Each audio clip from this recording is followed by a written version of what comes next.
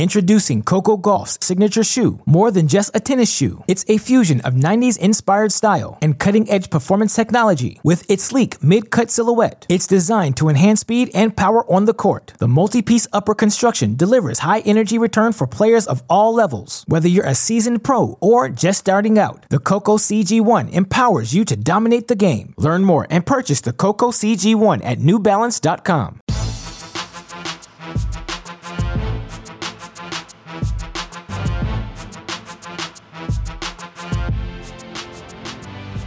Welcome to the Mini Break, your daily podcast for the biggest storylines, results, and controversies from the tennis world. Today is Monday, January 24th. Before we get to breaking down all of the extraordinary action at the 2022 Australian Open, I want to explain my plans for this podcast today to all of you listeners. It is going to be a 2 Mini Break podcast Monday as we reset where things stand at the 2022 Australian Open. We have reached the quarterfinal round of competition in both the men's and women's singles draws. Just 8 players still vying for the chance to win the 2022 Australian Open title. And with that fact in mind, one overarching theme I'd like to discuss on today's 2 shows: who can win this damn thing? Who is most likely to capture the year's first Grand Slam? And I think it's fair to assess these players now that we've had the chance to see them all compete at least 4 times here in 2022. We know what the draws may look like for each of them moving forward. We know how the draws they played to get here may impact their level of play moving forward as well. So I want to assess each of the players remaining with that framework in mind. How likely are they to win this Australian Open title? Of course, I'll touch on what reaching this point of the tournament may do for them moving throughout this 2022 season. But again, if there's going to be one overarching theme to these 2 shows, we've put week 1 in the books, quarterfinals left, 3 wins for all of these players, and you are the Australian Open champion. Who is most likely to earn those 3 wins? I want to explore that most deeply here on today's show. But of course, I want to talk about all of the round of 16 matches because I think they were all fascinating for various reasons. And why are we dividing this into 2 shows instead of one broad round of 16 recap? A, as all of you listeners know, I really like to talk. B, as all of you listeners know, we like to generate as many downloads possible for our sponsors. And C, it's the Australian Open. We promised daily recap podcasts. I apologize for the lack of episode yesterday. I was on the broadcast on Saturday, didn't have time to catch up with the matches appropriately, didn't feel comfortable breaking them down for all of you listeners. I now have had more than enough time to watch all of them, and I will say, it's a silver lining here. I love the chaos, as you listeners know. Given the speed of my voice, I thrive in chaos, or at least I like to think I do. There is something settling about knowing when you turn on your laptop, at most there's going to be 2 matches going on at once as opposed to 17 matches going on at once. And it's a little less stressful to say, okay, I can watch 2 things at once pretty closely. Or, okay, I only have 8 singles matches to watch on a day. I can probably watch at least 30 minutes of all of them. And it has been nice to be able to do that. That's the other reason I wanted to break this down into 2 podcasts, is because I did have the opportunity to watch a comfortable amount of each of these matches. I want to touch on all of them in case any of you listeners missed out, or in case you're just sane and you don't want to stay up from 7 p.m. to 7 a.m. and adjust your sleep schedule because, I don't know, you have things like family commitments or, I don't know, work, or again, you're just a normal, civilized human being. As you listeners know, that would not be an accurate description of me. As such, I want to talk about all 16 of these round of 16 matches. So 2 mini break podcasts for all of you listeners today, breaking down days 7 and 8 at the 2022 Australian Open. Of course, the reason we're able to do that day in, day out here on our Cracked Racquets podcast is because of the support we get from all of you, because of the support we get from our Cracked Racquets Patreon family, because of the support we get from other members of the tennis community. And I have to say, do I feel threatened for my job? A little bit. After Gil Gross's performance on the Saturday Mini Break podcast, he was fantastic, and I appreciate him giving me credit for what we try to do here on this show day in, day out. I would feel remiss if I did not also offer him credit. If you enjoy content, more Big 3 focused, the I don't want to say mainstream storylines of tennis because I don't want to paint Gil as mainstream, but I'll paint him as mainstream. He's pretty mainstream in the best way possible. I don't think anyone covers the ins and outs of the nuances of all things Big Three better than he, Joel, Amy on Three, a tennis show. Excuse me if you're not listening to that. You should be if you want to go check out his Monday Match Analysis show. I enjoy it. And I think you will as well. And you got to hear a pseudo Monday Match Analysis on Saturday's Mini Break podcast. So again, a huge thank you to Gil. I won't leave you listeners hanging like that in the future, obviously, because now I feel threatened. I got to step up my game. I listened to his first Sabalenka anecdote about her putting her hands in the air and expressing, sarcastically as if it was the relief of winning her first Grand Slam title, but more the relief of just somehow finding a way to make the second week of this slam. And all I could think in the car when I listened to that is, why did you let Gil host this show? That's a fantastic analogy. Would you have been able to pull that one out of your derriere, Alex? And I like to think the answer to that question might be yes. But anyways, thank you to Gil. Very close friend of mine. Been fortunate enough. Even though, again, in the Zoom era, we've yet to meet in person. When we do, it's going to be magic. I appreciate Gil's coverage for us, and I appreciate him filling in. Hopefully all of you listeners enjoyed him as well. But your boy is back. And with that in mind, before I can get to my return episode, it's been 2 days, my return episode, I have to give a shout out to our friends at Tennis Point as well for powering these podcasts day in, day out. You all know the deal. Best equipment, best prices, one location, tennis-point.com. Use that promo code CR15, 15% off your order, free 2-day shipping on all orders exceeding $75. Best of all, a free can of Wilson Extra Duty tennis balls. Tennis-point, simple, not the spelling, tennis-point.com. The promo code is CR15. That's a long enough intro. It's time to talk some tennis. And again, the theme of today's two shows. Who can win this thing? I want to start with the player I feel most confident, men's, women's side, doesn't matter, is going to emerge with a 2022 Australian Open title. It's a player we haven't discussed enough on this show, simply put, because she's been cruising on her way to these quarterfinals. But that's number one seed and world number one Ashleigh Barty, who, once again, dominant in a 6-4, 6-3 victory over Amanda Anisimova. And with all due respect to Anisimova, who has put forward a fantastic tournament, right? You look at what Amanda Anisimova was able to do in this match, whether it's the fact throughout this tournament, whether it was the win over Belinda Bencic, obviously the win she earned over Naomi Osaka in round 3 as well. And for Amanda Anisimova, she hadn't lost a match, right, in the 2022 season. Entering this match, she'd won 9 in a row, I believe, or 8 in a row, coming off her title in week 1 of the tournament. But simply put, Barty was better at just about everything in this match. And credit to Amanda Anisimova, whose weapons kept her alive in this one. Her ability to play the +1 ball, her ability to, if Ashleigh Barty left a slice in the center of the court for her to attack, take that ball early on the rise, go big on her +1 chances, try to shorten points, try to be the aggressor, try to move forward. And I think if you look for Amanda Anisimova, that is actually the kernel of positivity you take out from this match. She played Ashleigh Barty pretty even in the 0-4 shot rallies. And just for some context, because I throw that stat out quite frequently because, again, I trust the intelligence of all of you listeners. I feel like if you're listening to this podcast, you are well aware of what the 0-4 shot rally is, but maybe some of you are newer to the sport of tennis, or maybe you don't have that nuanced detail of tennis in your life. 0-4 shot rallies, what does that mean? Well, obviously, it ends in the first 0-4 shots, but more, I know that's intuitive. Oh, okay, but what does that look like? You hit the big serve, that's shot number 1. The return stays short, that's shot number 2. That big first ball +1 forehand put away, that's a 3-shot rally, right? And the +1 ball, which we talk about so frequently on this show, the ability to play +1 tennis and play on your terms within a match.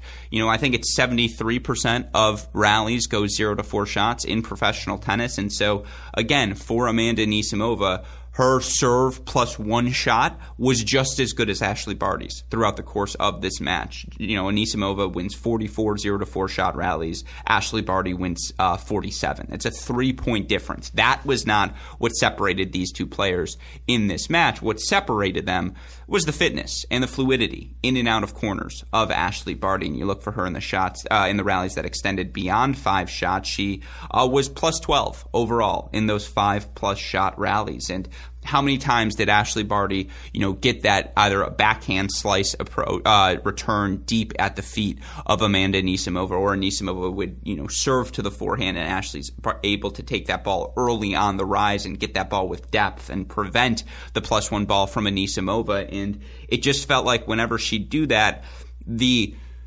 everlasting combination of this match, when we look back, what will you think of? It will be Barty, or Barty playing a backhand slice to Amanda Anisimova backhand cross court. Anisimova either slicing down the line mistakenly, and I thought every time she sliced, Barty made her pay, or going down the line and not being able to put that ball away to the Barty forehand, and Barty showing off her quickness, showing off her power in the outer thirds of the court, would hit that ball cross court, hit that on the run forehand cross court, open up so much angle for herself.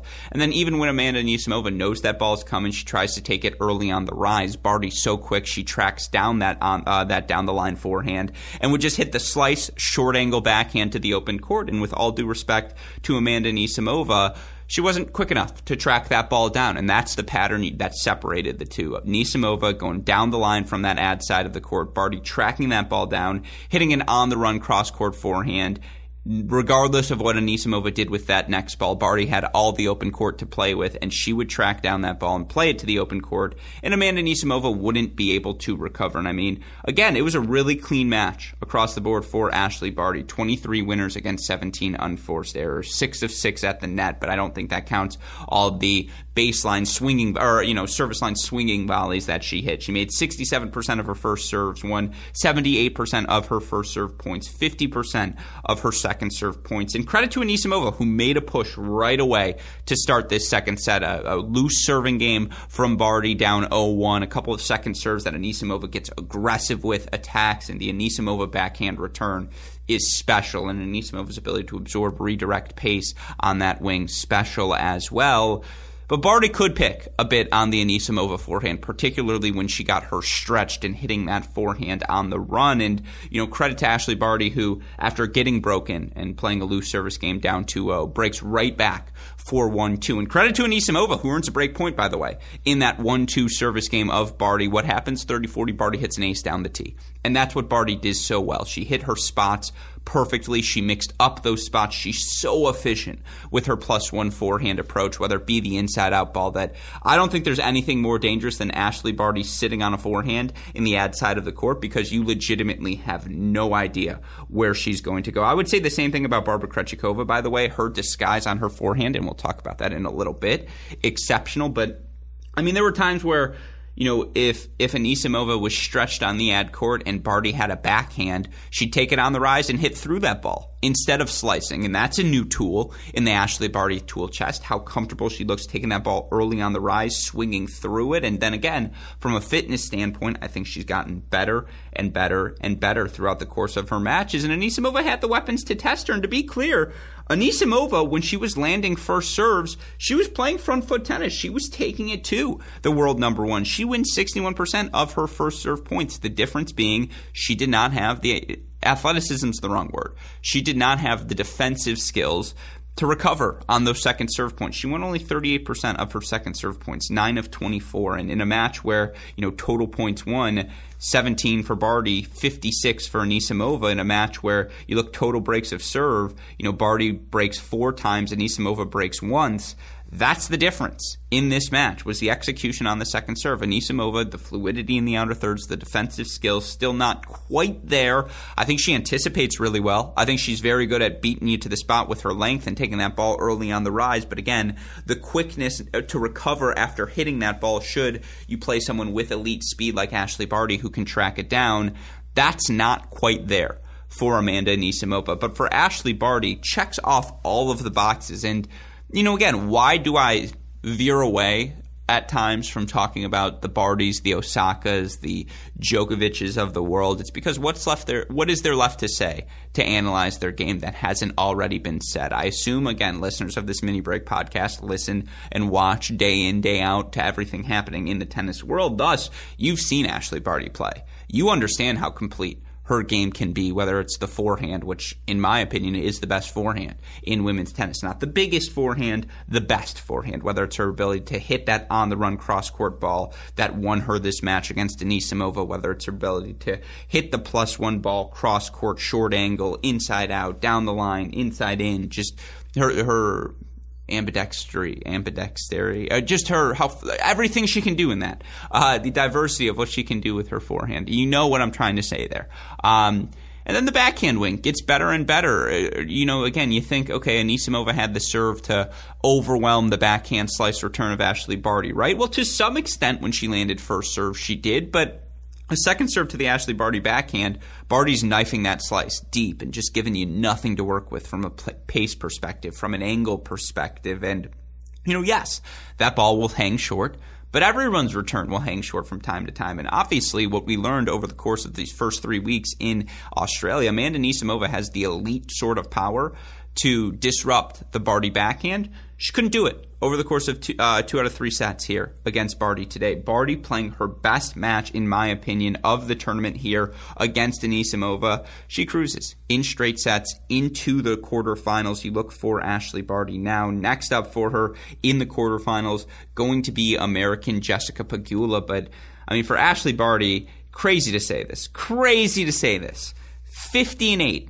In her last 52 weeks. She's winning 86% of her matches since coming back to the tour at the start of 2021. And you look at who the losses are to, those 8. Again, Badosa, Sabalenka, Mukova in 3 sets here last year. Shelby Rogers 7-6 in the third. Obviously, the Tokyo loss to Sorribes Tormo is the standout one from a confusion standpoint. She retired against Coco Gauff in Rome, retired against Magda Linette in Roland Garros, so I write those 2 off. But it's the time for Barty. Barty is the best player in the world. It's unequivocal. Every metric would suggest it, and you look for Ashley Barty. She's continued her carryover from last year. She held 80.1% of the time last season. That was second on the WTA Tour, trailing only Naomi Osaka. She also broke 39.6% of the time, which is a career-high number for her, top 20 amongst WTA players for the first time in her career. She's elite on serve.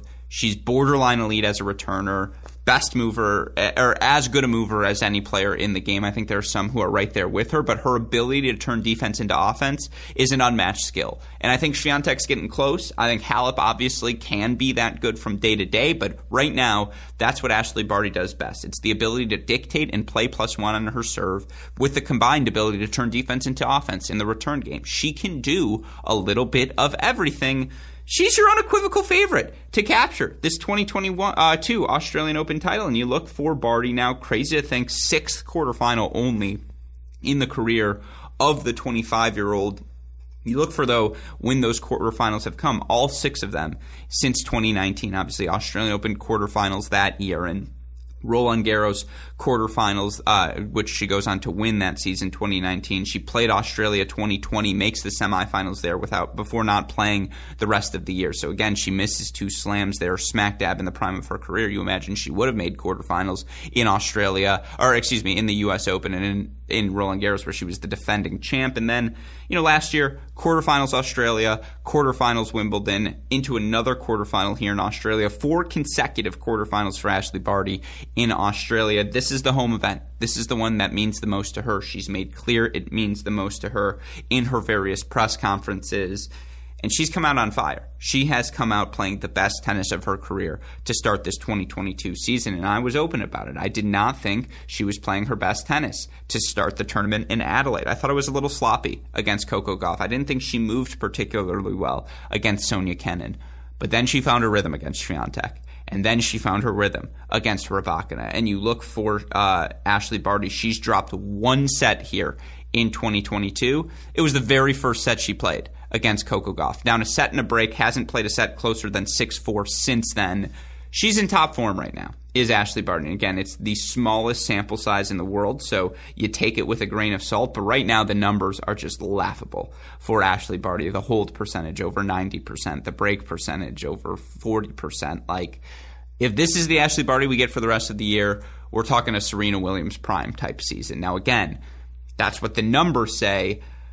The eye test doesn't not say it. She does look there's a solution for Ashleigh Barty in everything that she does. She found a solution here against the power tennis of Amanda Anisimova. Same thing against Camila Giorgi, just neutralized any +1 opportunities or as frequently as possible against those two opponents. And then, with all due respect to qualifiers Serenko and Bronzetti, she lost 3 games combined to the two qualifiers. She's just a level above them right now. 50-8 into her 6th quarterfinal of her career. Ashleigh Barty's the player to beat. Again, of any player I am confident in right now, Ashleigh Barty would be the one I am most confident in to capture a title here at this 2022 Australian Open. Of course, you look via our friends at DraftKings, via our friends at Tennis Abstract, they would agree. Ashleigh Barty, 38% chance to win the Australian Open according to the women's singles draw forecast via our friends at Tennis Abstract. Second is Danielle Collins at Iga Swiatek at 18.8. Third is Danielle Collins, 18.6. But let's be clear. The forecast weighs the fact that Krejcikova and Pegula and a very much in-form Madison Keys are all on Barty's side of the draw. Meanwhile, you have unseeded Kaia Kanepi, unseeded Alizé Cornet for Collins and Swiatek. And they still, even if you add the Collins-Swiatek percentages together, give Ashleigh Barty that overwhelming percentage of chance to win this event. And of course, if you look at our friends at DraftKings, she's been the favorite since the start of the tournament. Of course, she continues to be the favorite at this point. Barty -140 to win the event. Iga Swiatek at this point second at +330. Then they've got Krejcikova 7-1, followed by Collins 11-1.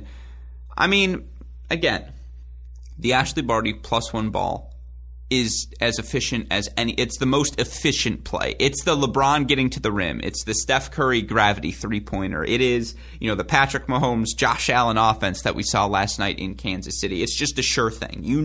When Ashleigh Barty, it's crunch time, she's either going to hit the deuce serve out wide to open up the +1 forehand to the open court, or on the ad side, she'll go slice T to get the +1 forehand, or she'll throw the kicker out wide. And just, again, all the plays in the book, she's got all of them. Ashleigh Barty playing outstanding tennis. Now, again, Amanda Anisimova is back in the mix. She is one of the 5 best players, in my opinion.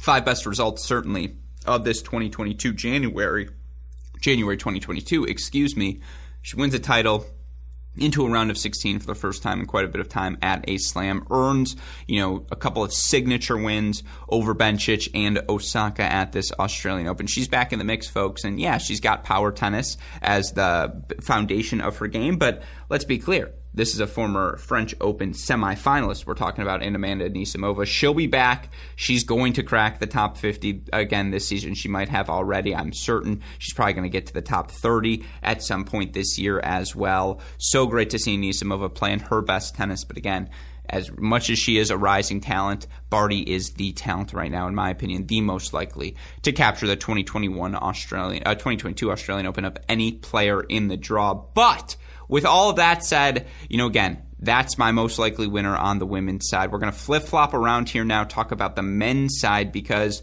when you look at this matchup and you look, again, when you look at this tournament, who are the players most likely to win this event?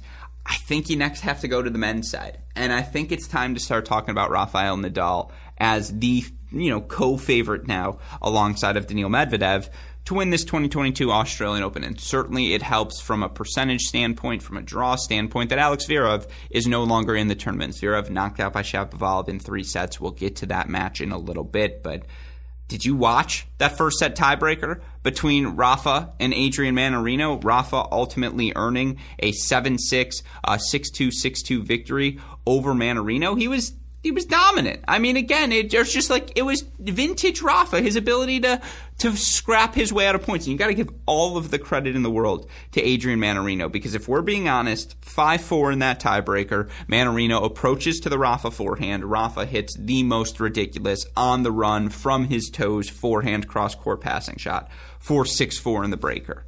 95% of players fold at that point, and they say, you know what, it's Rafa, I'm in trouble here. He wins the tiebreaker 7-4. Mannarino did not do that. Mannarino earned, I believe, 3 set points in that tiebreaker. Tiebreaker Rafa ultimately takes 16-14 and just kept pressing and pressing and pressing and swinging away. And you look for Mannarino in set number 1, despite making only 48% of his first serves, he dropped just 10 points on serve throughout the course of that first set. 18 of 21 on first serve points, 16 of 23 on second serve points, was not broken throughout the course of the set and was just swinging away. 19 winners against 11 of unforced errors, 7 of 10 at the net in one set of tennis alone. Mannarino went out with a attitude. He was leaving it all on the court. He said, you know what? And for those who don't know, Adrian Mannarino strings his racket at, I believe, 27 pounds. What does that mean? That's extraordinarily loose stringing. It's why his backhand backswing is so, condensed, right? It's why he doesn't swing all the way through on his ground strokes, because if he did, the ball would go flying off of his racket. He wants to absorb, redirect the top spin, the pace of his opponents, and just kind of guide those balls to wherever he wants to hit them on the court. And, he was doing that. I don't want to say flawlessly, but to near perfection against Rafa in set number 1, whether it be just, again, bunting down on that forehand whenever he got it above his shoulder, and just, whether it be cross court, inside in, down the line, and guiding that backhand cross court as well, the backhand down the line. You could tell Rafa did not want to go backhand to backhand with Mannarino. Rafa started throwing junk balls and throwing in the slice and just not giving Mannarino anything clean with topspin to hit, because Mannarino was striking the ball so well. And that's where the credit to Rafa goes in. He found the adjustments. Again, Mannarino is not going to play a better set of tennis than he did in that first set. And Rafa still managed to, scrap and claw. And case in point, go look at that set point, right, where Mannarino has Rafa stretched all the way beyond the alley on the ad side of the court. And Rafa has to hit this, mid-court, no man's land, swinging volley forehand at Mannarino at the net. And it draws the error from Mannarino as he misses the volley wide to the open court. And then, did I like the Rafa 1, 2, 3, 4, 5 like little fist pump thing, the little shoulder shimmy he did? All I can say is, if that's Rafa's fist pump, he's probably the worst dancer in the world. And we're talking about a superior athlete, right? A guy who's got the quads and got the hip fluidity to probably be an exceptional dancer. But I think we just saw him freestyle on the court, and I'm a bit concerned about Rafa. What might Rafa look like at the club? That said, I'm not in the slightest concerned about what Rafa looks like on the court. The man, he may not have as much hair. The shorts aren't as baggy. It's a little bit more clean cut. But man, they're just that never say die attitude to Rafa. And again, this is a discussion we had earlier in the week, but there are those who say, does Rafa need to play more efficiently? There are those who say, does Andy Murray need to play more efficiently? Do they need to continue to track down every ball as if they're 24, 25, 26 years old? It's a mindset. It's a mentality. That never quit mentality. The closer you watch this game, because when you're younger, you like to say forehands, backhands, tennis, tennis, tennis, tennis, tennis. Shouldn't tennis be the separating thing between all of these players? And of course, to some extent, it is the tennis that separates them. But the closer you get towards the end of a Grand Slam, everyone's freaking good at tennis. Everyone can do special things and has strengths on the tennis court. It's executing those strengths under pressure and, again, the rigorous consistency, the rigorous discipline it takes to be able to replicate those things under the biggest pressure moments. Rafa's intangible qualities continue and will always be off the chart. And, again, once Rafa takes that first set, the match is over. You could see the bubble burst for Mannarino. Rafa breaks him quickly to start that second set and, again, just cruises the rest of the way. Now, you look for Rafa. There were definitely some kernels of negativity, I suppose, to take away. 16 aces, awesome. 6 double faults, 55% first serve percentage. It's going to have to be better. And you do look for Rafa. The Khachanov match, which he won in 4, certainly impressive. But the draw beyond that for Rafa, again, you're not going to find a bigger Yannick Hanfmann fan than me or a Marcos Giron fan than me, but you're into the quarterfinals. You've played one seed, and it was the number 28 seed in Karen Khachanov, and your other matches, Hanfmann, Giron, Mannarino. He hasn't dropped a set. Talk about an ideal start to the 2022 Australian Open for Rafa Nadal, and I think that's something you have to factor in when we get back again to this overarching theme. Who can win this damn thing? Rafa Nadal can absolutely win this damn thing, because when you look for Rafa, he's only played, the 13 sets out of a minimum 12. He's played one additional set of tennis here through his first 4 matches. And when you look for Rafa, the key always, how fresh will he be physically come the end of the tournament? Because the effort will always be there. The question is, will his body hold up? He has positioned himself through these first few matches for his body to hold up. And again, you look for Rafa, I think the key thing is how well he's serving. He's won over 75% of his first serve points in every match that he's played. Has only been broken twice thus far in this tournament, once by Khachanov, once by Adrian Mannarino. The serve has always been critical for Nadal in these later stages of his career, because it does allow him to get after a +1 forehand. It does allow him opportunities to incorporate the serve and volley, just win some quick, easy points. Rafa did that and more throughout the course of this match. He advantage in the 0-4 shot rallies. He wins 72 to Mannarino 61. He has the advantage in the 5+ shot rallies as well, +11 over Mannarino in that category. And again, are we celebrating a Rafa win over Adrian Mannarino like he's won the tournament? Absolutely not. Rafa has made a living beating the Adrian Mannarinos of the world in straight sets, but it's the fashion with which he did it.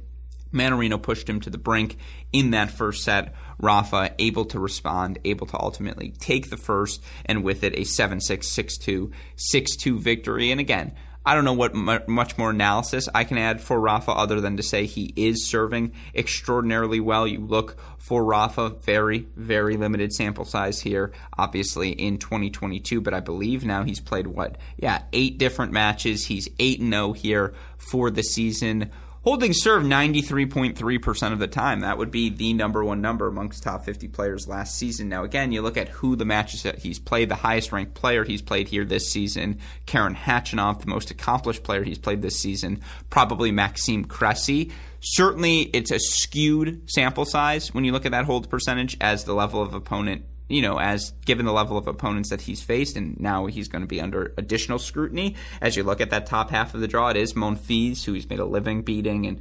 Berrettini's in there as well. You do think from a matchup standpoint, again, Rafa's lefty forehand into that Berrettini backhand, given Berrettini's lack of comfort swinging through that ball routinely through the rally, given that oftentimes that backhand will sit short or he'll slice it, offering Rafa the chance to run around that ball, hit a forehand on it. You like the way the matchups have opened up for Rafa here at this Australian Open. That's why he has to be considered now 1B right behind Daniil Medvedev. And some of you may be screaming at your radio or screaming however you're listening to this. Yeah, no, Alex, we've had him 1B since the beginning of the tournament. I did not. I doubted his level. I thought the draw was going to be particularly difficult for him. A Hurkacz, a Shapovalov, a Zverev, and then maybe a Djokovic to get through all before getting to the final. And then every domino fell. And again, Rafa's level has continued to improve. He's looked better and better throughout the course of this tournament. You look via our friends at Tennis Abstract with no more Zverev in the draw, who is number 2 to capture the 2022 Australian Open behind Daniil Medvedev. It's now Rafa Nadal. Oh, excuse me, the Sin Man passes him now. But so Nadal, Medvedev 57.4%, Sinner 10.2%. Rafa, 10.1%. He's the favorite to advance out of the top half pretty comfortably, but again, Rafa's making his charge. You look via our friends at DraftKings, the futures odds right now. Rafa second at +250 behind Medvedev. So the bookmakers agree with me. That means I think the public would agree with me as well. Percentages still a little higher on Jannik Sinner, who at this point probably has to be your long shot pick to win the title. But Rafa's cruising. He's looking in exceptional form. And again, would not surprise me at all, which is what it would have shocked me significantly at the start of this tournament. Now it will surprise me much less if he wins this tournament. Still would be surprised because I still think it's Medvedev's to lose. But no, that's a credit to Rafa, who again has brought his best stuff here at the 2022 Australian Open. Now, those were the two most significant results. I think Barty can absolutely should win this tournament. I think Nadal is now playing well enough to win this tournament. Introducing Coco Gauff's signature shoe, more than just a tennis shoe. It's a fusion of 90s inspired style and cutting-edge performance technology. With its sleek mid-cut silhouette, it's designed to enhance speed and power on the court. The multi-piece upper construction delivers high-energy return for players of all levels. Whether you're a seasoned pro or just starting out, the Coco CG1 empowers you to dominate the game. Learn more and purchase the Coco CG1 at NewBalance.com. But who are the other standout players throughout the course of this event? Who are the other players fans should be looking at as we move through the rest of this week? Well, I think you got to start with Barbara Krejcikova on the women's side, the 2021 French Open champion, number 4 seed here at this event, has been sensational. Really throughout the course of the tournament, and you look for her now over these past couple of wins, 2-6, 6-4, 6-4 over Yelena Ostapenko when Ostapenko was playing lights out power tennis in that matchup. Now she earns a 2-2 victory over Victoria Azarenka after Vika had come off a blitzing win in her third round match as well. For Vika was a straight set win in round number 3 over Svitolina. And, again, I don't think Krejcikova struck the ball particularly poorly in this matchup. I just thought Krejcikova, shows you where my brain is, was that good. And you look for Barbara Krejcikova in this match. I mean, the stats. She makes 63% of her first serves and win 87% of those first serve points. 87% of her first serve points in this match. 23 winners against 12 unforced errors. You look at her from the rally stats standpoint. Krejcikova plus 12 in the 0-4 shot rallies against Azarenka. Plus 12 in the plus 1 power. Victoria Azarenka has made a living off of her plus 1 power. That serve, whether it's the plus 1 forehand cross court down the line, the backhand cross quarter down the line. And Krejcikova outdid her in that. And it's because Krejcikova served so well. And I think Krejcikova, outside of Ashley Barty, Barty's 1A. I would say Krejcikova's 1B in terms of spot servers on the WTA Tour. Now, best serve, power serve, going to overwhelm you, going to guarantee herself plus 1 balls. Naomi Osaka's got the best serve in the women's game. When it's landing, it's just on a level different than anyone else's. But in terms of picking their spots, whether it be the precision on the slice out wide, whether it be the kick out wide on the ad, whether it be the slice down the tee on the ad, which I think is the sneaky, tricky serve to execute. And I think when you've got that in your bag, everything opens up for you that much more. Krejcikova hits her spots so efficiently, and her disguise on her plus 1 forehand whenever she draws, a bump return. And for Vika, because Krejcikova was hitting her spots so well, it felt like every point Vika was on the stretch on her return of serve, just getting her racket on it and providing an easy approach shot opportunity for Krejcikova. And Krejcikova's got that big loop on her backswing, right? Where it is a bigger swing, and you feel like with pace, Vika, and when Vika was playing her best throughout the course of this match, and there were times when she was, she could draw an error out of that Krejcikova forehand. But the problem is, if you give Krejcikova time on that wing, her disguise, whether it be how she keeps her shoulder turned and just her ability to open up suddenly and spring that ball inside in, or her ability to hit that ball inside out, the depth with which she hits it, the closeness to the sideline with which she hits it as well, it just sets her up for success. And it felt like time after time after time in this match, Victoria Azarenka was guessing, and she ended up guessing incorrectly when trying to figure out where Krejcikova was going to go with her plus 1 ball. And obviously, I think for Krejcikova, she's a good, not great mover. Now, she anticipates so well, so she is going to track down your plus 1 shot, and she is going to have her response have depth and just, pace on the ball as well. But most importantly is the return of serve for Krejcikova. She was neutralizing so many of the first serves Victoria Azarenka threw at her, and, when she got to look at a second serve, it was over for Vika, because again, the disguise on the forehand wing for Krejcikova, or Krejcikova's ability not only to disguise where she's going with the forehand, but just to straight up beat you to the spot by taking her backhand early on the rise. And that's where the years of doubles clearly pays dividends for Barbara Krejcikova, because obviously in doubles, the serve, the return, the first ball, that's the name of the game in doubles. And Krejcikova's so efficient with the choices she makes with those first balls. again, she just had Vika on the ropes from the beginning. Vika was never able to do any dictating, only made 56% of her first serves in this match, and that's just not good enough when you're playing Barbara Krejcikova, because she will make you pay if you hang a second serve. And, again, I actually thought the 16 winners against 28 unforced errors for Vika, I didn't think that was a poor performance. She obviously had to start pushing and being a bit more aggressive throughout the course of the match, because when Krejcikova was on her front foot and just getting a ball from the center third of the court, it was over. Just there was Vika, who I said this from the beginning. I've been saying this as well, and as complimentary as I've been of Vika, I don't think she's moving quite as well as she did even as recently as August 2020, and that run she made in New York, Western and Southern, and U.S. Open. I think she's striking the ball just as well as she was then. I don't think she's quite as fluid right now in the outer thirds of the court, and Krejcikova made her live in the outer thirds of the court, was again so efficient with the depth on her return of serve. And then if she had a +1 ball or anything neutral throughout the course of a baseline rally, she was yanking Vika to the other side of the court. She was just hitting the ball where Vika wasn't, and then by the end of the match, now she starts hitting behind her, opening up the entire playbook.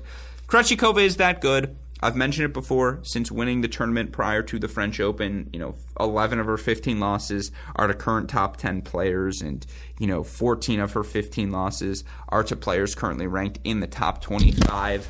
She has, sorry about that, microphone goes flying. She has been that good here over the past, and it's crazy. She has been that good over the past 15 months, really, but in particular, she has been that good over the past 12 months. And, again, you look for Barbara Krejcikova now. She's played, I believe, overall in her career, and I don't want to get this incorrect. Yeah, she's played 8 main draws now at Grand Slams. 8 total main draws. She's made 3 quarterfinals, folks. That is as good as it gets. That is just extraordinarily impressive from the 2021 French Open champ, who's just ascendance to the top of the women's game. Unprecedented to not, she's always had double success, but to not focus on singles, with much. I don't want to say not focus on singles, but to suddenly pivot and focus on singles the way she has and experience the degree of success she has and the quickness of time that she has. I've never seen something jump as quickly as that. And so, again, all of the credit in the world to Krejcikova, all of the hard work paying off. And, yeah, she has been that good. I really do think she can win this event. She just has a counter to every option. Again, the power tennis of Vika, she neutralizes the serve. It helped that Vika didn't serve particularly well, but she just keeps Vika on the run. Now, I do wonder, I think Madison Keys is a very interesting matchup for Krejcikova, because Madison Keys does have the power tennis to disrupt, all of the things Krejcikova wants to do. And she does have the sort of power tennis as well to expose the lack of elite fluidity for Barbara Krejcikova. Man, is that match fascinating. I'm really excited for that one, because I think when you look at Madison Keys, she's clearly playing the best tennis of her career, and we can go there next now as well, as these two slated to match up in the quarterfinal round, But for Madison Keys, she literally has not lost a match here in 2022, and you look for Madison Keys, she has played a slightly more difficult schedule than an Amanda Anisimova, in my opinion. And you look for Madison Keys, she has lost a match. 3 sets to Daria Kasatkina in the first week of the season. But again, for her to lose that 3-set match to Kasatkina, I believe went on to the semifinals of that tournament, and then beat Svitolina, beat Samsonova, beat Goff on the way to the Adelaide title, and then get a win, 3 sets when you're not playing your best over Chang Wang in the third round of this Australian Open, and then 3-1 over a very much in-form Paula Badosa. Are you kidding me? I will say this. Paula Badosa did not have much gas left in the tank, and that's why I don't want to spend too much time talking about this match, because I do think, had Badosa not – and it's worth remembering, Badosa also won a title the week coming into the Australian Open and had a tougher gauntlet, there's no denying that, than Madison Keys. And you look for Badosa, who plays this 3-set marathon match the round prior. Even though Keys goes 7-6 in the third, there's no doubt in my mind that Badosa's 3-set match against Kostyuk was more physically taxing, and I just think inherently that the matches Paula Badosa plays are more physically taxing than Madison Keys, just given the brand of tennis that each of them play. But what was such a notable takeaway for me in this match was how difficult it was for Paula Badosa to hurt Madison Keys at all. It just felt like unless Badosa was landing a first serve, and she made 59% of her first serves, won 57% of those points, hit 10 winners on the match against 20 unforced errors, but unless she was landing a first serve deep into, it just felt like Keys was dictating. I mean, you look at the numbers. Paula Badosa, 10 double faults, 9 of 28 on second serve points. When she hung one in the box, Keys went big down the line and made her pay, just like Keys has been doing all season long. And you look for Madison Keys, who continues to serve so well, makes 67% of her first serves and wins 76% of those first serve points. She's playing front foot tennis. She's playing on her terms. She's striking the ball so cleanly. It's so clear how confident she is right now. Just again, her continued aggression, big cut after big cut, first serve, second serve returns. It doesn't matter. She knows, hey, if I can get into my plays, if I can play on my terms, I just hit the ball bigger than all these other players. And so, therefore, if I'm playing well, I'm going to beat them. And I know that sounds very simplistic. It's true for Keys. And I do think in particular, again, it comes down to the movement, because Madison Keys is not the most fleet of foot. She's not the most fluid athlete in the world. You wouldn't know that if you watch her compete here in Australia. She's, again, it helps Badosa doesn't have overwhelming power, but it felt like unless Badosa was really attacking an angle, whether it's, short angle backhand side in particular, or trying to really go after the forehand cross court, Keys was getting her paws on it. And if she gets her paws on it, she's going to go big down the line back at you. And just the depth and the pace of her returns, there was nothing Badosa could do with the +1 ball. And it just felt like Badosa felt like she was stuck a bit in the mud throughout the course of this match. And in no world would you expect Madison Keys to win the 5+ shot rally count against Paula Badosa in this match. Again, she was only +2, but that Keys could play Badosa +2 in the extended rallies and then go +19 in the 0-4 shot rallies. That's the recipe for success for Madison Keys is, be tactical enough and fit enough to play even on the long points, and then let your power tennis stand out in the +1 points. And that was just a flawlessly executed recipe here for Madison Keys. And again, now she's into the quarterfinals where her power tennis will match up with Barbara Krejcikova, and that's a 55-45 split according to our friends at Tennis Abstract, and it's a pick'em essentially according to our friends at DraftKings. Boy, is that going to be exciting. And I'll say this, Krejcikova is the slight favorite over Keys, but if we're talking top half, I think there's a clear distinction. I think Barty's number 1.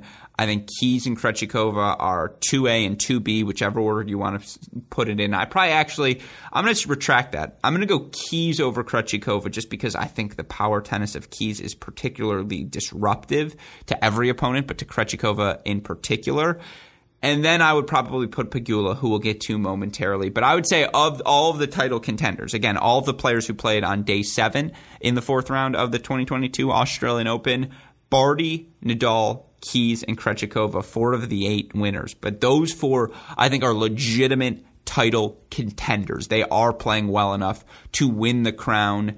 You look at the other matches we saw unfold on day number 7. Again, the biggest upset of the day we've yet to touch on, Denis Shapovalov, dominant in a straight set victory over Alex Zverev. And there's no denying this was another puzzling performance for the third-seeded Zverev, who is yet to still earn a top 10 win at a Grand Slam event, as tennis Twitter is so fond of reminding everyone. And you look for Shapovalov in this match, again, just by about every metric, he dominated Zverev. He outplays him in the 0-4 shot rally, 66-65. But then perhaps most puzzlingly, there it is, hey, great shot, 5+ shot rallies. Again, the physicality of Alex Zverev, the fact, his ability to extend rallies, the fluidity at that size, and the fact that he does sometimes tend to become a pusher in the defensive moments.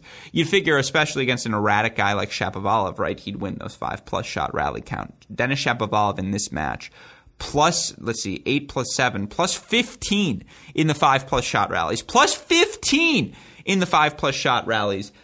he was punishing the tentativeness of Alex Zverev, and just every Zverev return that hung short in the court, Shapovalov took as a +1 forehand and went after it. And you look for Denis Shapovalov in this match. Didn't serve particularly well. In particular, you think of the double fault he had at 4-6 down, 6-4 up in that second set tiebreaker to give Zverev a shot to get the breaker back on serve. And, the 11 double fault certainly confounding for him moving forward, but he did make 63% of his first serve points. He won 77% of his first serve points. He was 22 of 27 at the net, 35 winners against 37 unforced errors, which is a very good ratio when you're playing someone who can extend rallies the way Alex Zverev can. And just again, it was the way, and this was a tactical thing watching the match, he punished every ball that landed in the service box for Alex Zverev, just unleashed on his forehand wing. And, if Zverev hit a slice, Shapovalov took that as an excuse to step into the court, move forward to the net, force Zverev to do something magical with a passing shot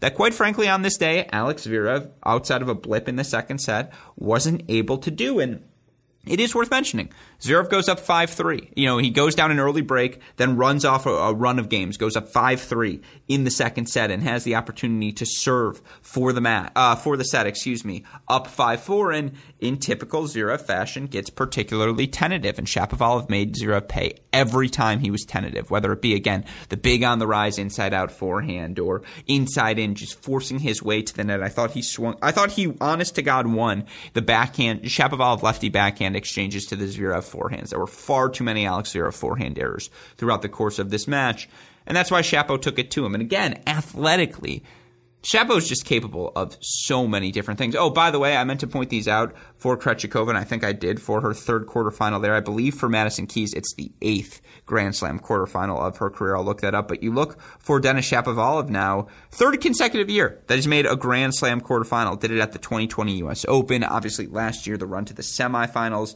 at Wimbledon. Now, quarterfinals here in Australia as well. He's one away from joining Matteo Berrettini as the only players born 1990 or later to reach the quarterfinals at all 4 Grand Slams. Of course, Zverev, Medvedev, a Wimbledon quarterfinal away, I believe, for each of them to join that list. But yeah, is it a Wimbledon quarterfinal for Medvedev? It's one of the quarterfinals, because certainly he got to the French last year. Yeah, I think it is a Wimbledon quarterfinal for Daniil Medvedev. But again, you look for Denis, although I thought he lost in the quarterfinals to Hurkacz last season. Was that a round of 16 match? Who knows at this point? The larger framing being here, you look for Denis Shapovalov. I just think athletically, when he puts it all together, and this is not a new frame of thought, but 6'1", lefty, so explosive, but also he hasn't, he's looked so fit, in my opinion, here at this 2022 Australian Open. When you look at what he's been able to accomplish, whether it's the 4 sets over Jure, that was a sloppy match, but then plays 5 sets over Kwan, 4 sets against Opelka. Have you seen an ounce of fatigue in the Canadian? I haven't, and that's a lot of tennis to play in your first 4 matches. And then, again, in match number 4, to get the straight set victory over Zverev, to be able to get off the court in 2 hours, 20 minutes now. I mean, you need every ounce of rest you can get with Rafa coming up for Shapovalov. And again, from a contender standpoint, I do think Shapo's got, the backhand. Boy, that Rafa forehand into the Shapo backhand is going to be interesting. But to see them both snap forehands in this match is going to be exciting. And I do, again, not only is he explosive as a mover, I think he's fit enough for that Rafa challenge. Now, the serve is going to be so critical for Shapovalov. And it is worth noting, in all of his matches, he's won 80% or more. All but one of his matches against Zverev, he wins 77%. But in all of his matches, he's won 77% or more of his first serve points. That +1 ball of his seems to finally be solidifying itself as an elite combination with the consistency he's brought here when landing first serves on the ATP Tour. Can he land enough of them against Rafa? That's the question. What can he do on the return of serves? He was extraordinarily successful punishing Zverev's second serves today and setting up second, attacking chances for himself throughout the course of the match. You got to give, again, did Zverev fold? Absolutely. But credit to the young Canadian. 2 young Canadians now into the Australian Open quarterfinals. That's historic, obviously, for Canada. And look, both guys rallying off of their ATP Cup success, carrying that momentum here into the Australian Open. Credit to Shapovalov, who takes advantage of a tentative Zverev performance and just takes it to Zverev. He advances to, again, the 3rd ATP quarterfinal of his career.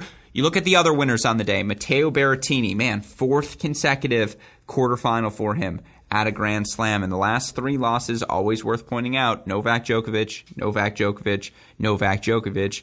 There is Novak in this tournament. No Novak in the event, as he is out due to all of the things. But you look for Matteo Berrettini. Like there, by the way, I just realized what I had said, and I was like, why is he out? And you're like, well, do we really want to get into it right now? It's like, yeah, all the things. You guys all know why he's out of this event. But Berrettini, after the 5-set win over Alcaraz, would have been easy to think. And, the fact that he played 4 sets against Kozlov, 4 sets against Nakashima as well, would have been easy to see a fatigued, Berrettini out there taking on Pablo Carreño Busta, just kind of run out of steam against the physicality of the Spaniard. But it helps, with all due respect, that Berrettini was kind of gassed as well. I mean, played such a physical 5-set match against Talon Griekspoor in round number 3 in round number 3, excuse me, or was that round number 2? I think that was round number 2, and then just did not have much gas left in the tank against Sebastian Korda in round number 3. And you could just tell, how quick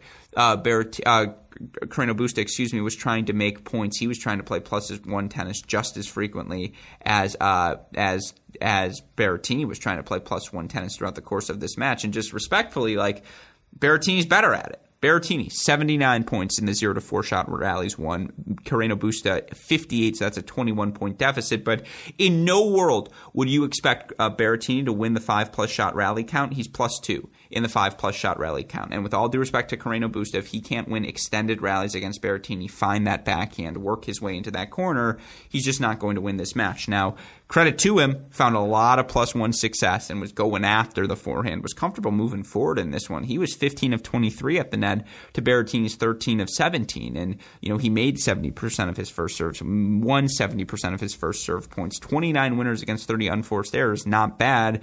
He just didn't have enough spring left in the tank. And again, if you're playing +1 ball, give me the Berrettini serve +1 combo over just about everyone on the ATP Tour. Berrettini flawless in his execution. 77% first serve win percentage, 28 aces, 87% first serve win percentage, 57 winners against 27 unforced errors. You want to take out the aces from the equation, fine. 29 winners against 26 unforced errors. Carreño Busta did not have the legs to make this match extraordinarily physical, and this was very much a serve +1 sort of affair, and Berrettini's better at that. And so ultimately, Matteo Berrettini able to earn the victory. And you look for Matteo Berrettini now, how much does he have left in the tank? Because he has the power advantage over Gael Monfils. And you look for Berrettini now, again, quarterfinals for him in the last 4 majors he's competed in. And, this is now the 5th quarterfinal of his career. It's interesting. He's played Monfils twice, Djokovic twice, FAA once in a quarterfinal. Possible to face all of those opponents, Djokovic, Monfils, FAA still alive here.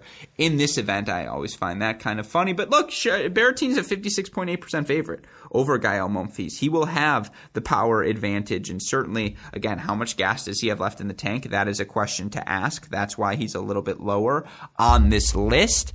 But man, his serve, his forehand, these courts, it's worked. You know what the recipe is for Matteo Berrettini, match in, match out, and that certainty is a certainty a lot of people are playing for and searching for throughout the course of their careers. So credit to Berrettini, straight set victory for him to advance over Carreño Busta. You look at, by the way, and I don't mean to minimize it, but our last 2 winners on the day, I don't know how likely they are to win this event. But man, credit to Jessica Pegula, back-to-back quarterfinals for her to reach this 2022 Australian Open quarterfinals. She did it last year as well. By the way, back-to-back court years, 3 American women. Last year was Brady, Serena, Pegula. This year it's Pegula, Keys, and one other American woman who will remain nameless until I remember her. But yeah, it's again credit to the Americans here for Key. Oh, and Collins done, Danielle Collins.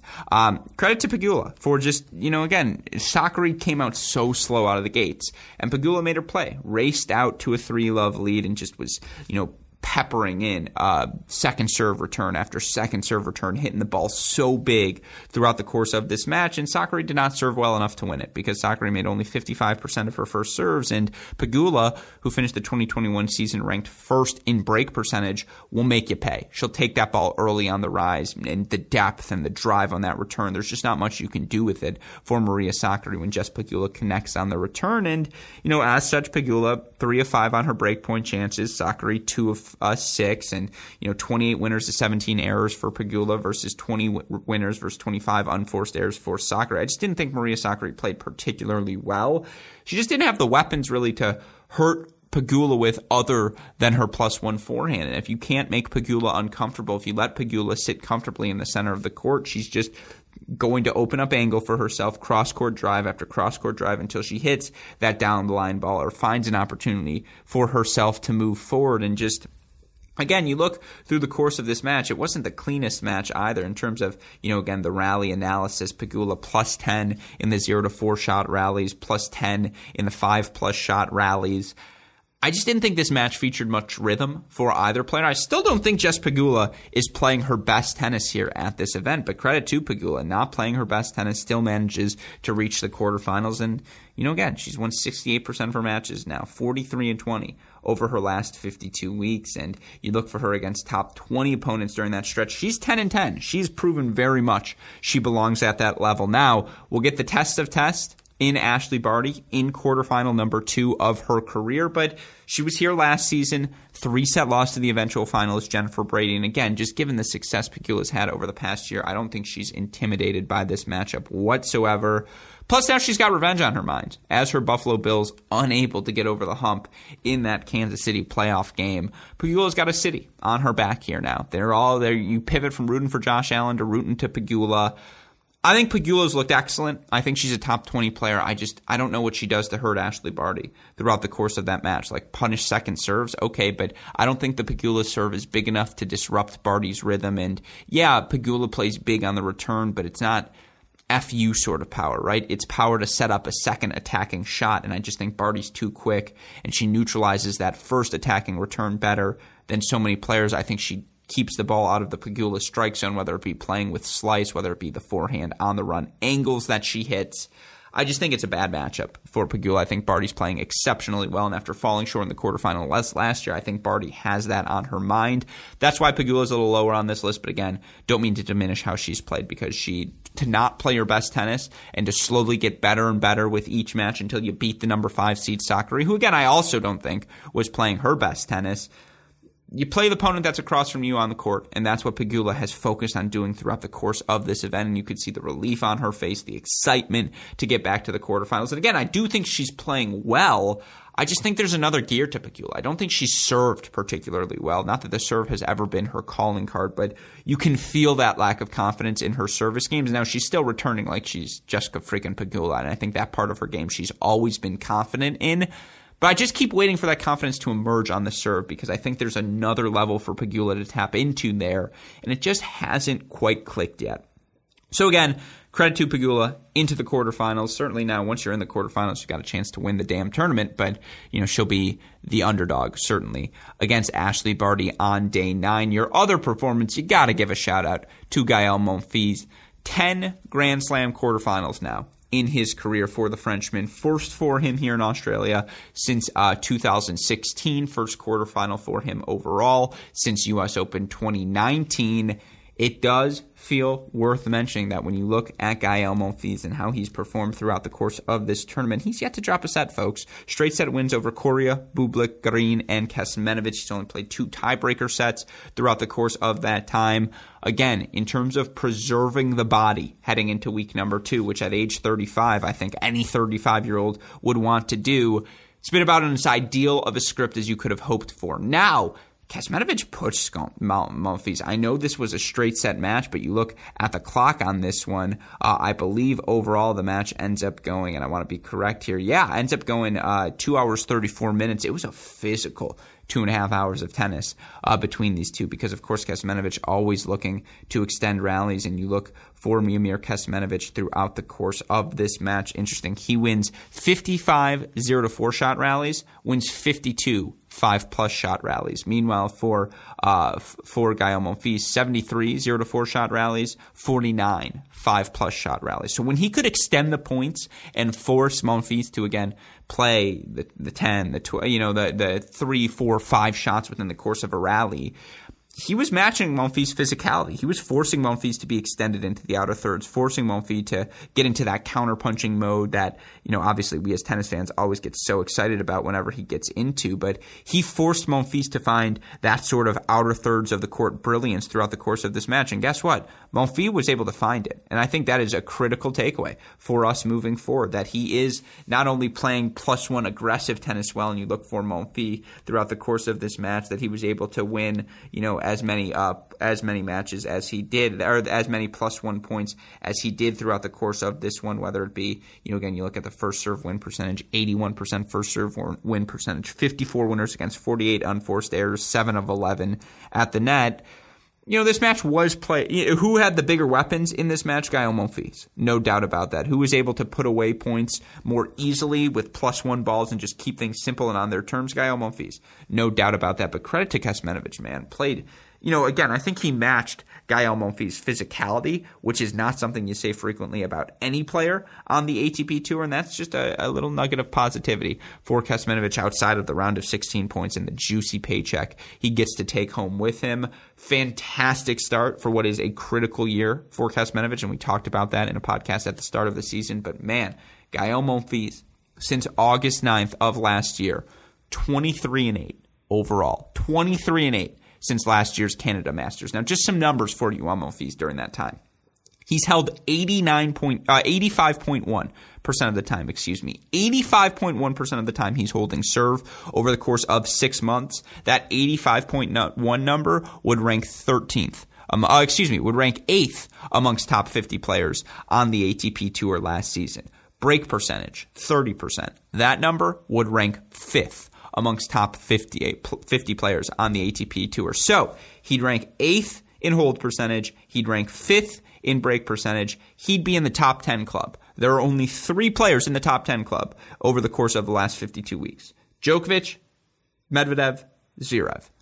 Monfils would be the 4th if you go from August to now. Again, that's how well he's playing statistically now. It hasn't been a gauntlet of opponents for him. And certainly, to get green on a hard court after 2 5-set wins in that third round, that was ideal for Gael Monfils. And he is the beneficiary of no Novak Djokovic, where obviously that would have been the spot replacing Miomir Kecmanovic. But Monfils is the more well-rested of the 2 players going into his matchup against Matteo Berrettini. Berrettini's played so much tennis over the course of his first 4 wins.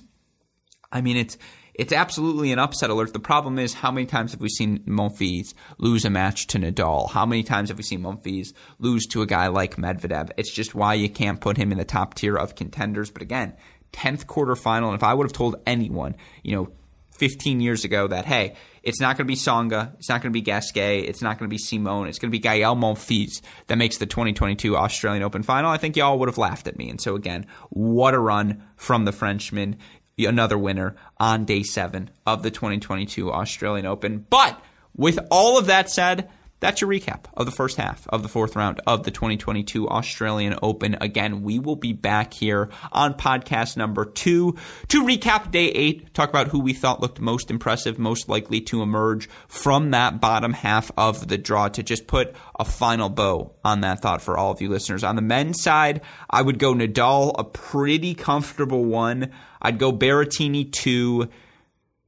I probably go Shapovalov 3 and then Monfils 4. I just think the ceiling of Shapovalov is higher. Yes, the floor for Monfils match in, match out can be higher as well, but the confidence Shapovalov would win if he beats Zverev, beats Nadal back to back. I just think that would be an overwhelming confidence for him, although wouldn't that letdown match then against Monfils kind of make the most sense now that I'm talking myself into it? All right, I'll go Nadal 1, Berrettini 2, Monfils 3, Shapovalov. No, Shapovalov 3, Monfils 4. I feel good about that. The way Shapo's moving and playing and just the options he has at his disposal. Shapo 4.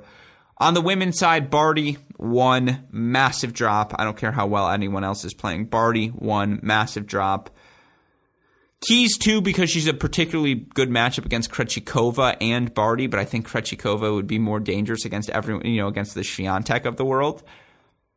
Keys 2, Krejcikova 3. Pegula 4.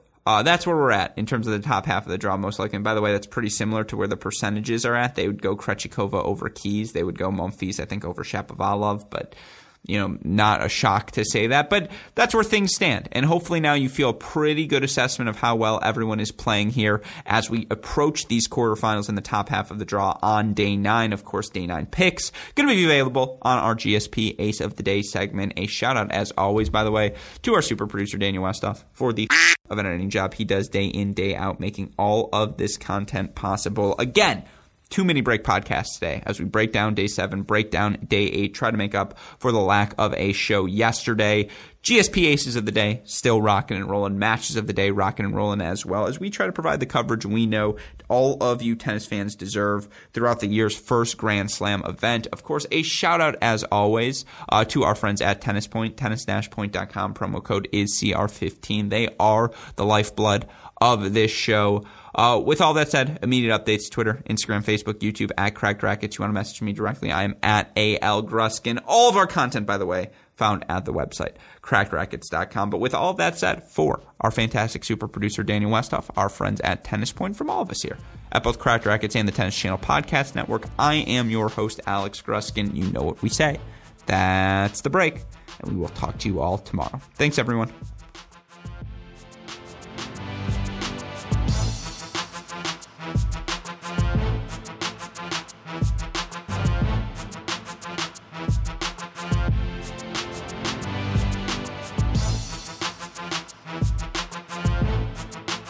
Another day is here, and you're ready for it. What to wear? Check.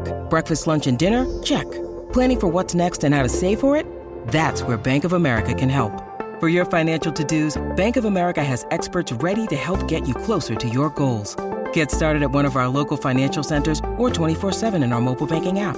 Find a location near you at bankofamerica.com/talktous. What would you like the power to do? Mobile banking requires downloading the app and is only available for select devices. Message and data rates may apply. Bank of America NA, member FDIC.